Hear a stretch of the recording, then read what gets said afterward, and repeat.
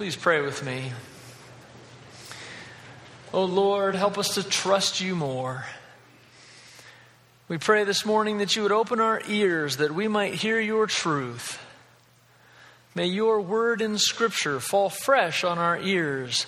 May it shape the choices we make, the way we love, the priorities we set.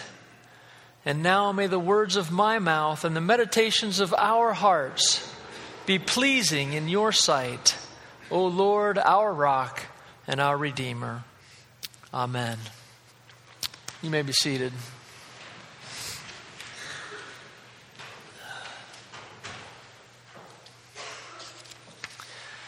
Our psalm for today, Psalm 46, is probably familiar to most of you.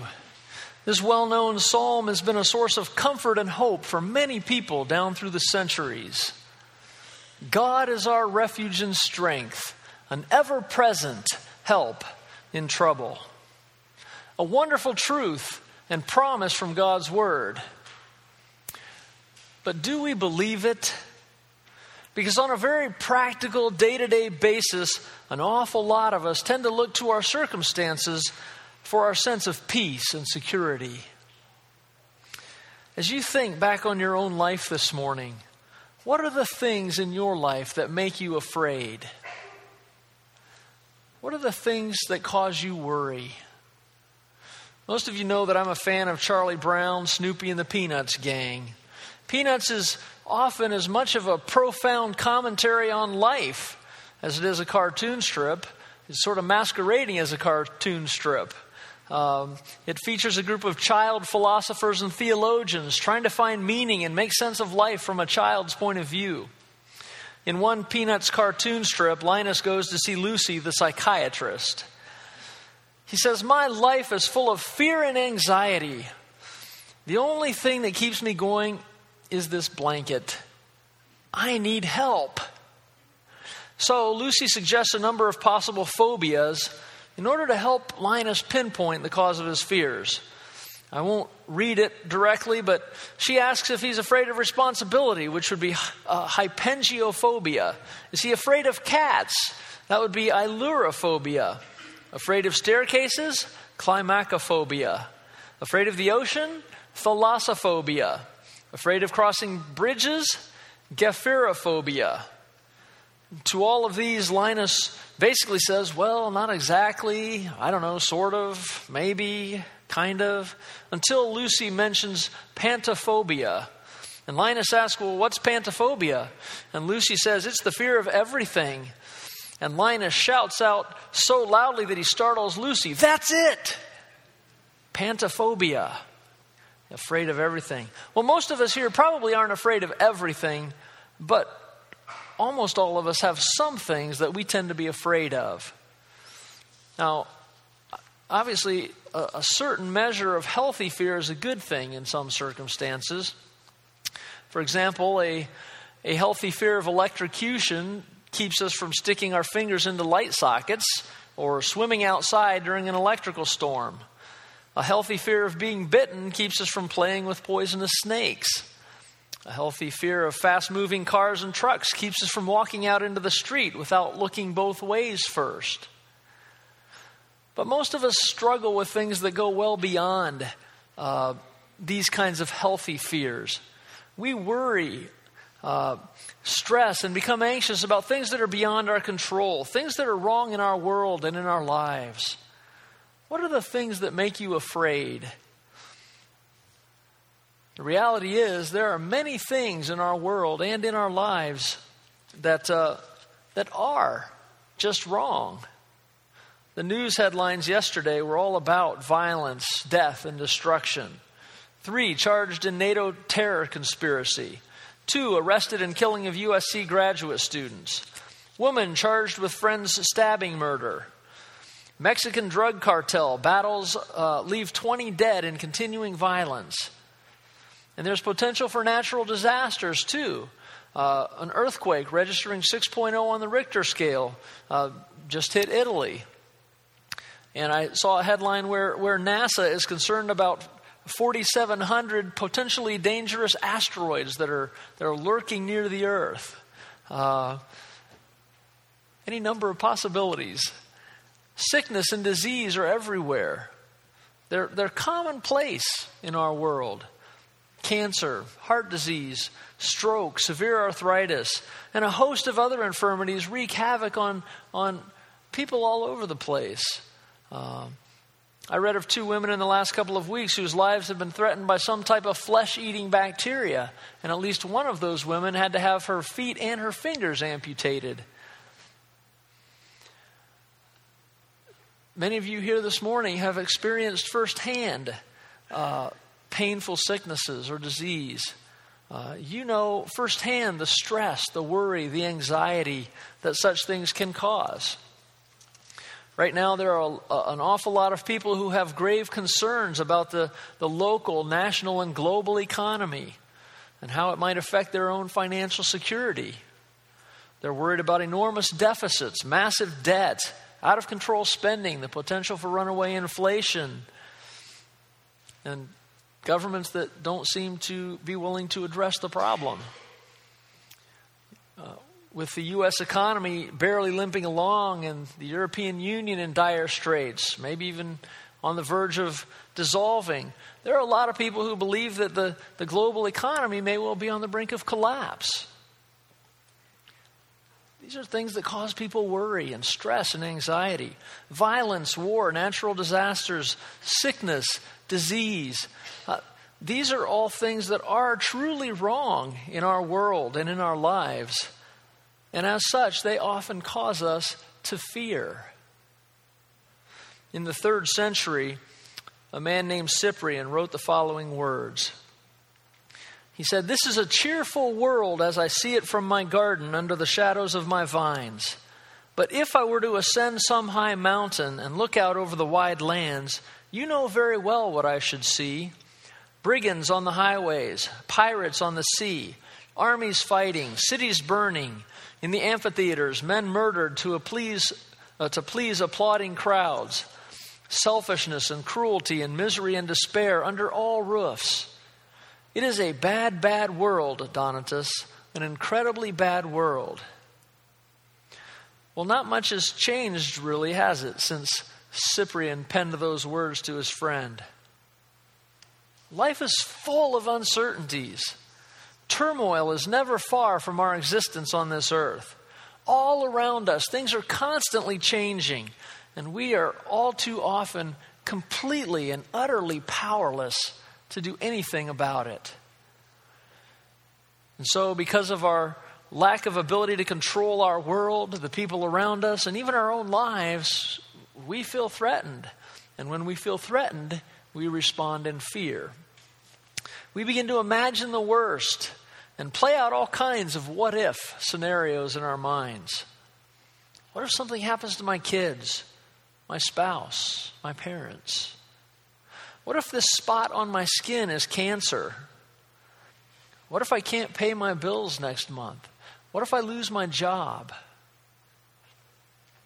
I have to confess that I've wrestled with some of this kind of thinking just in the last few months as we have been exploring future ministry possibilities. What if we don't find a church that's a good fit? What if where we end up going doesn't work out? What if the church that's voting on us comes back to us with a bad vote? What then? And so we fear.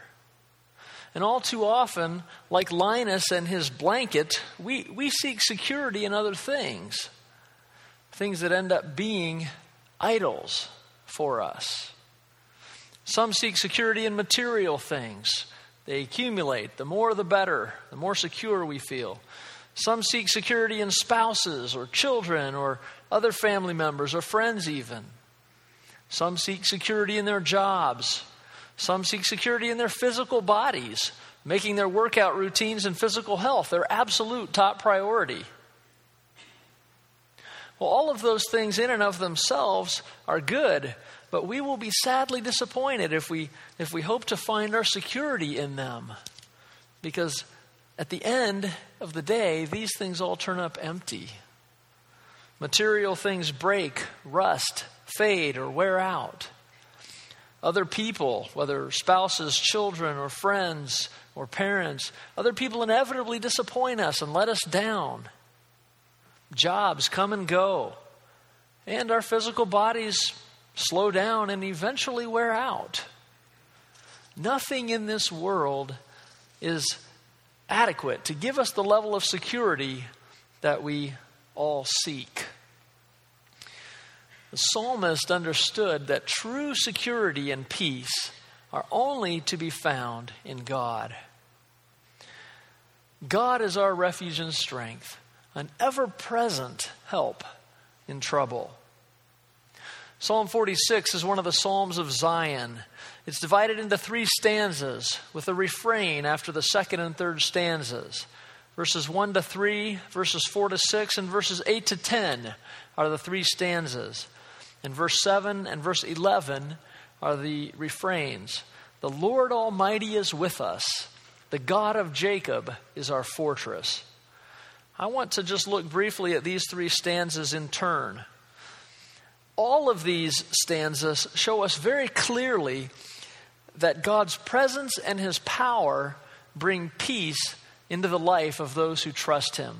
God's presence and His power bring peace into the life of those who trust Him. And with that as the framework, I want to look at 3 affirmations from this text this morning. The first stanza affirms that God protects. God protects. God is our refuge and strength, an ever-present help in trouble. A refuge, as you know, is a place of safety and rest. It's a hiding place, a place to escape the chaos around us.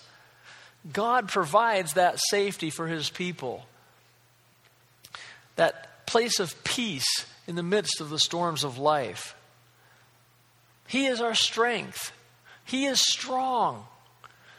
No matter how weak we may be, He is the one who protects His people and fights on their behalf.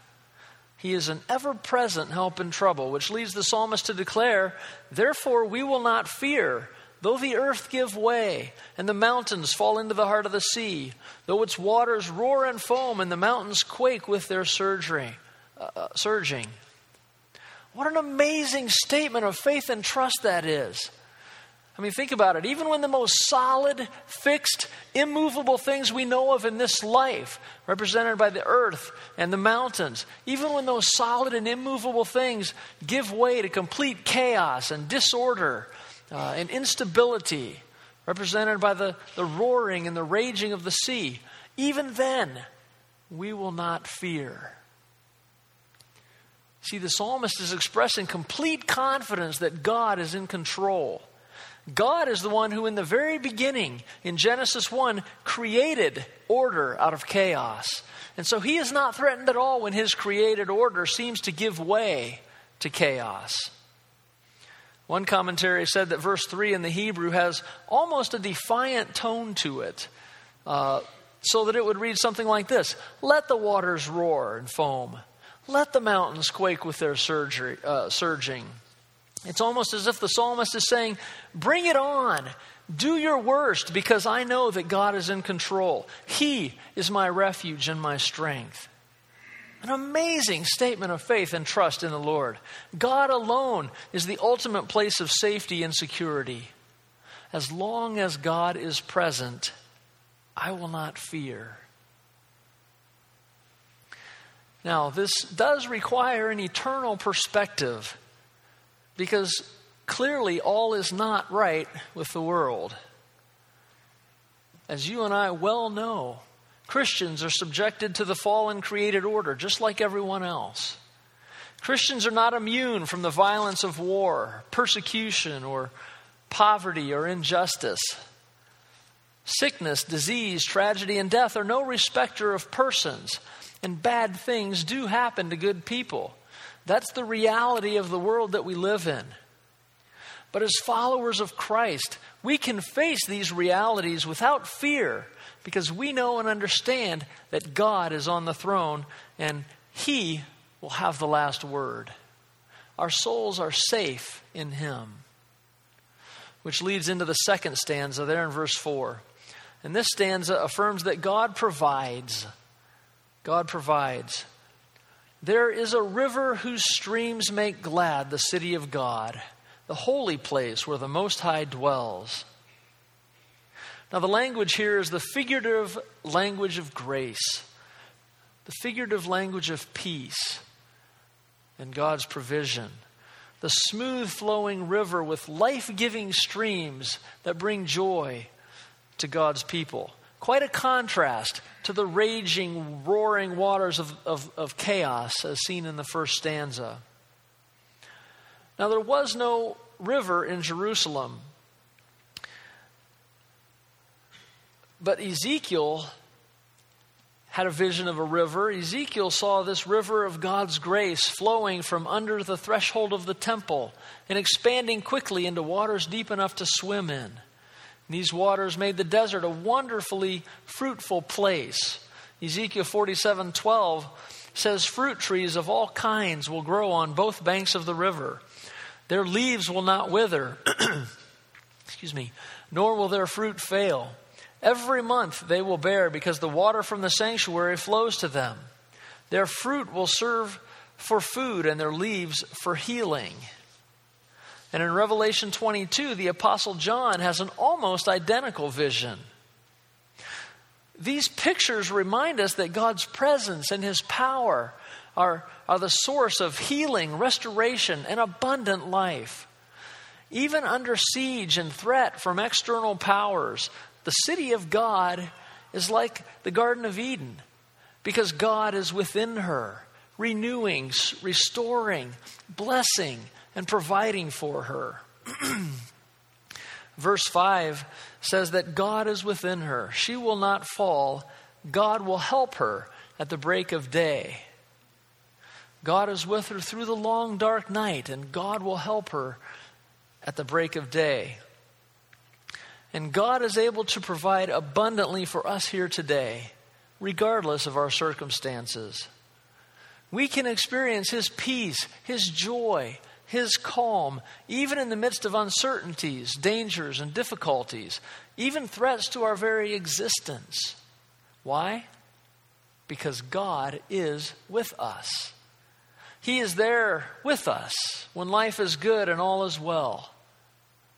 And He is there with us when the bottom falls out, when life falls apart. At the end of World War II, Allied forces swept across Germany, searching farms and houses, looking for snipers. And at one abandoned house, which was almost just a heap of rubble, searchers found in the basement with flashlights, they found a crumbling wall on which a victim of the Holocaust had scratched a Star of David. And then underneath that, in rough lettering, wrote the following words: I believe in the sun, even when it doesn't shine. I believe in love, even when it is not shown. I believe in God, even when He does not speak. God is there with us, even when we cannot sense His presence at all. He will see us through, and then He will be there with us afterward, helping us to pick up the pieces.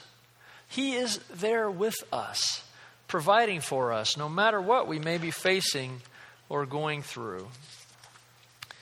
Which leads into the third stanza. God prevails. God prevails. Verses 8 and 9 give us a picture of God's power over all the earth and a glimpse of God's ultimate plan for the future. Ultimately, God will bring peace. It says He makes wars cease to the ends of the earth. He breaks the bow and shatters the spear. He burns the shields with fire. In verse 10, God Himself has the last word when He speaks forcefully and directly to the nations. Be still and know that I am God. I will be exalted among the nations. I will be exalted in the earth. God is basically saying to the nations, enough. Be still. Cease and desist. Give up making war on my people because I am their protector and their provider. I am their refuge and strength, and my purposes will prevail. Life may be uncertain and shaky now, but at the end of the day, we can proclaim confidently that God is on the throne. We see this confidence in the prophet Habakkuk when Judah was about to be invaded by the Babylonians. He says, though the fig tree does not bud and there are no grapes on the vines, though the olive crop fails and the fields produce no food, though there are no sheep in the pen and no cattle in the stalls, yet I will rejoice in the Lord. I will be joyful in God my Savior. The sovereign Lord is my strength. He makes my feet like the deer. He enables me to go on the heights. And as the Apostle Paul said, if God is for us, who can be against us? Who shall separate us from the love of Christ? Shall trouble or hardship or persecution or famine or nakedness or danger or sword? He goes on to say, for I am convinced that neither death nor life, neither angels nor demons, neither the present nor the future, nor any powers, neither height nor depth, nor anything else in all creation will be able to separate us from the love of God that is in Christ Jesus our Lord.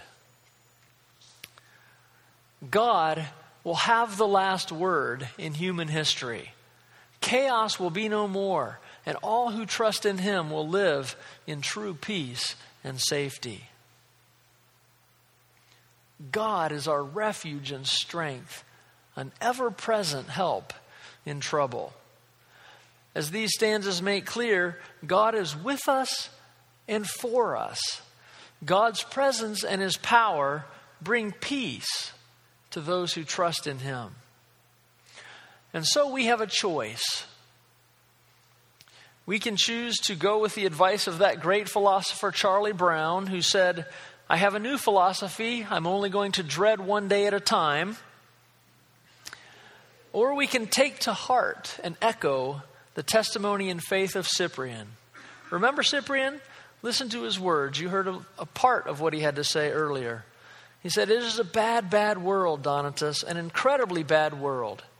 But I have discovered in the midst of it a quiet and holy people who have learned a great secret.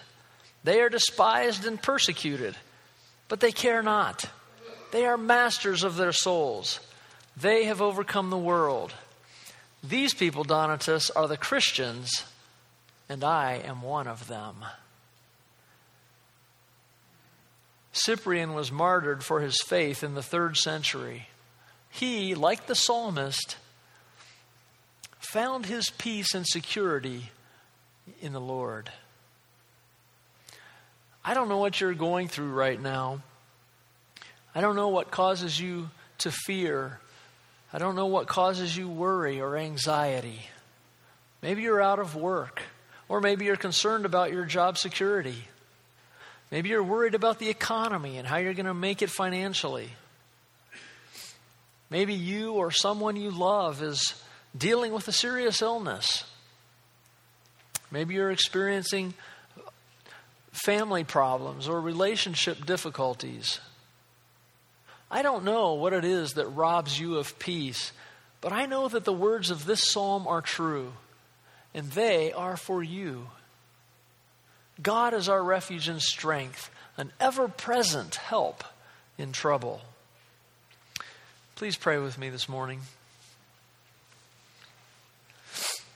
Almighty God, thank you that you are indeed the refuge and strength of those who trust in you.